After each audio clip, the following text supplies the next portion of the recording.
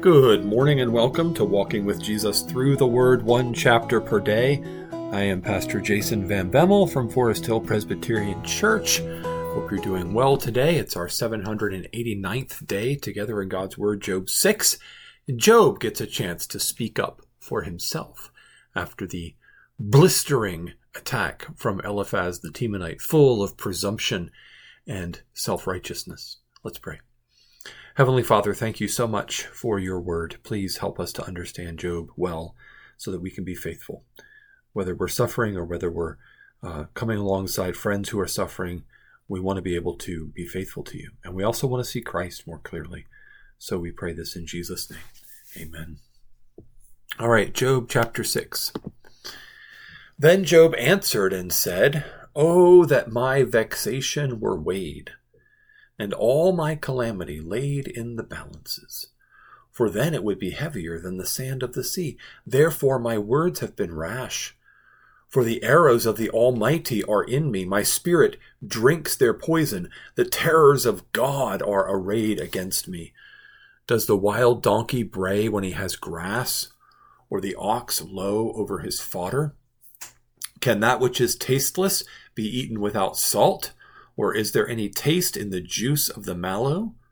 My appetite refuses to touch them. They are as food that is loathsome to me. Oh, that I might have my request, and that God would fulfill my hope, that it would please God to crush me, that he would let loose his hand and cut me off. This would be my comfort. I would even exult in pain unsparing, for I have not denied the words of the Holy One. What is my strength, that I should wait? And what is my end, that I should be patient? Is my strength the strength of stones, or is my flesh bronze? Have I any help in me when resource is driven from me? He who withholds kindness from a friend forsakes the fear of the Almighty. My brothers are treacherous as a torrent bed, as torrential streams that pass away, which are dark with ice, and where the snow hides itself. When they melt, they disappear. When it is hot, they vanish from their place. The caravans turn aside from their course. They go up into the waste and perish. The caravans of Tema look. The travelers of Sheba hope. They are ashamed because they were confident. They come there and are disappointed.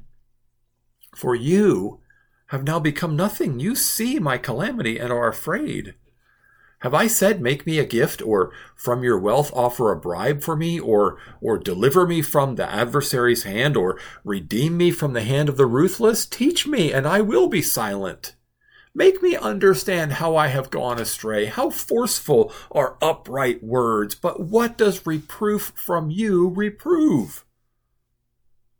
Do you think that you can reprove words when the speech of a despairing man is wind? You would even cast lots over the fatherless and bargain over your friend. But now, be pleased to look at me, for I will not lie to your face. Please turn. Let no injustice be done. Turn now. My vindication is at stake. Is there any injustice on my tongue? Cannot my palate discern the cause of calamity? It's Job 6. If we didn't have the prologue to Job, if we didn't have that peek behind the curtains to know what God thought of Job, that he was blameless and upright and that there was no one else on earth like him. God boasted of Job to Satan, not of Eliphaz or any of his friends. If we didn't have that peek behind the curtain, boy, Job would sound really brash and really self-righteous. And Eliphaz might even sound humble and reverent and pious. But the truth of the matter is that Eliphaz is the self-righteous, boastful one. And Job is the honest sufferer who is in deep agony through no fault of his own. So things are not always what they appear. Things are not always what they appear. Job, again, is pleading with God to do something, right? I mean, one point he just asks again for God to just crush him and kill him and end his life and get him out of, he said he'd even take pain over it because he doesn't understand. He doesn't, the puzzling injustice of it all, the puzzling, confusing answerlessness to the why just has him vexed. Vexed so much that his vexation can't be weighed, in such deep calamity that his calamity can't even be put in balances. If it could be, you would see that they'd be heavier than the sand of the sea. That's pretty heavy.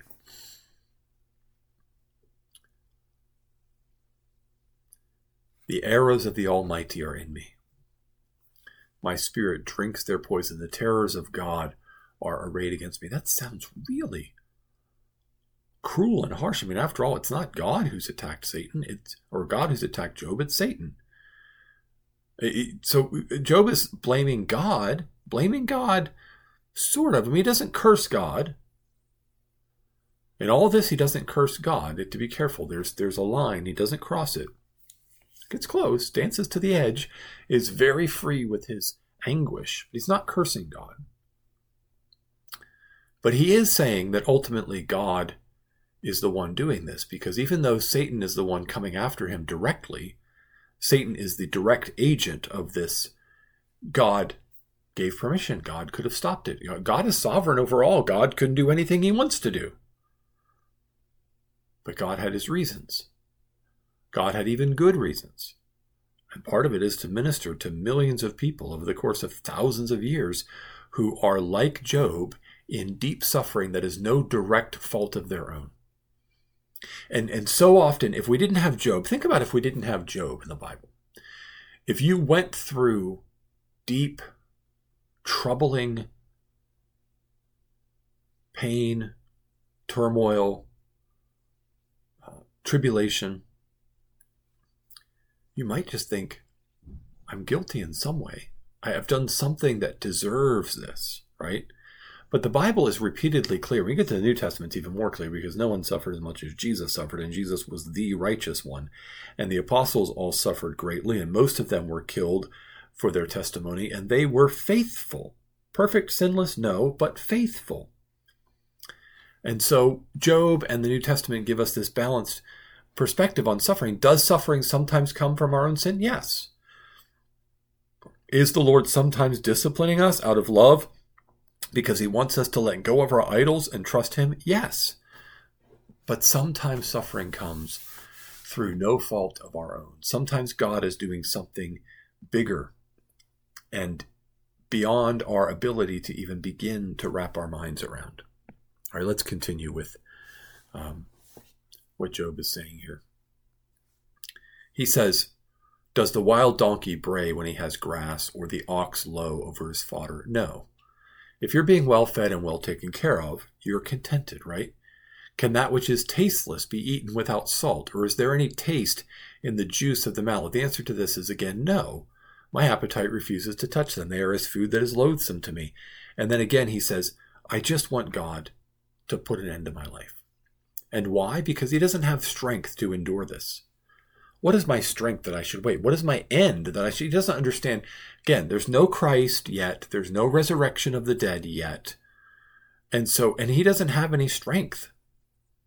He just has no help in him. He has no resource for him. There is a difference between the way the Holy Spirit related to individual believers in the Old Testament and in the New Testament. I believe there was not the indwelling, abiding, constant presence of the Holy Spirit with and in every believer in the same way that we have him now. Jesus did make a difference. It meant something when the Holy Spirit was sent at Pentecost. Is the Holy Spirit absent from the Old Testament? No. And in fact, Job is here speaking by the power of the Holy Spirit. So all Scripture is God-breathed. All Scripture is the product of the Holy Spirit and inspiration. Certainly, prophets, priests, and kings were anointed by God and were given the Holy Spirit to perform their anointed offices. But there wasn't that abiding, indwelling, continual presence of the Holy Spirit as the Paraclete, as the one who is the inheritance, the right, the seal of every believer. And so Job largely is kind of relying on his own strength, and he just doesn't have it. He doesn't have it. He's at his end. Sometimes we are. Sometimes we can't sense the strength of the Holy Spirit even when he is sustaining us. And sometimes we feel like we're at our end. And then he has really, really harsh things to say to his friends, but not entirely undeserved. He who withholds kindness from a friend forsakes the fear of the Almighty. Take that, Eliphaz. One who withholds kindness from a friend forsakes the fear of the Almighty. Again, that sounds like a proverb that probably is well known. My brothers are treacherous as a torrent bed, as torrential streams that pass away. And he's got this extended metaphor that he's describing. A wadi is this torrent bed, and they are riverbeds in Israel that would be full of water when snow is melting or when rains are coming, but otherwise they're dry. And so they can be dark with ice, they can be full of snow runoff, but then when it gets hot, in the hot, dry season, they vanish. And yet, it still looks like there's a river over there, because at one time there was. And so caravans can turn aside and can look for something and not get it. And he said that's what Job's friends are like. Job didn't ask anything from them. He didn't say, make me a gift, or from your wealth, offer me a bribe. He didn't ask anything from them of material support, right? Or even deliverance. But he says, if you have any wisdom to offer me, I'm listening. But so far your words are completely out of place. You are reproving someone who's in despair.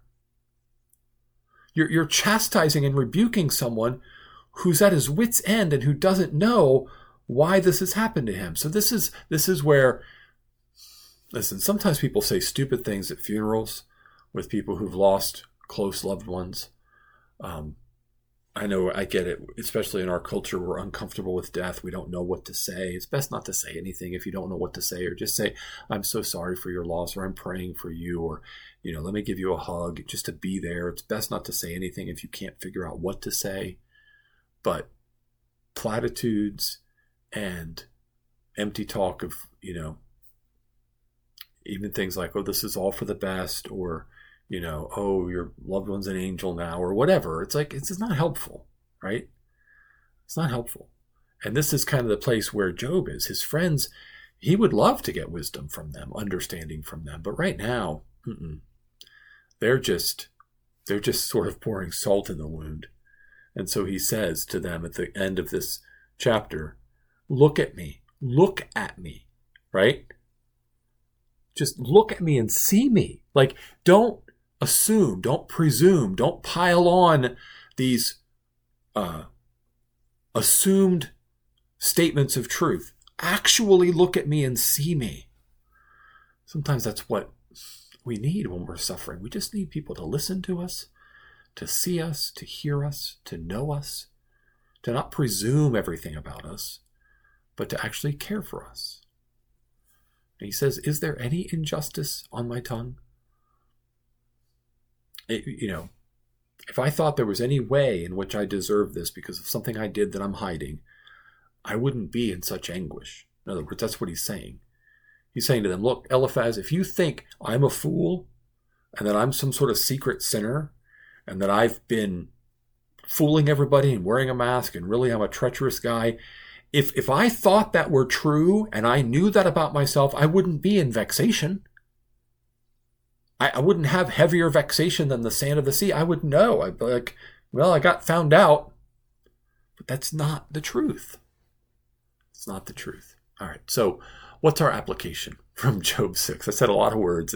Job gets me kind of stirred up because it's a very passionate book. We need to love each other. Just say that. We need to love each other and really pray for each other. Don't just say that as a platitude of, oh, I'll pray for you. Actually pray for each other. Pray with each other. And don't try to offer wisdom if you don't really have any. It's best to just say, I don't know. I've had to say that as a pastor. People said, Pastor, why is this happening? I just don't know.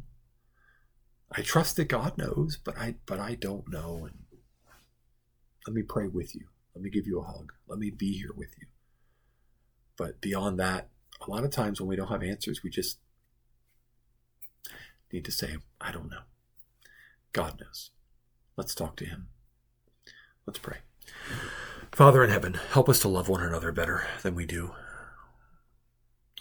Sometimes we think it's more important that we have answers, or more important that we figure out how to be in control, or more important that we can predict things, or more important that we can understand things or grasp things, than just to trust you and love one another.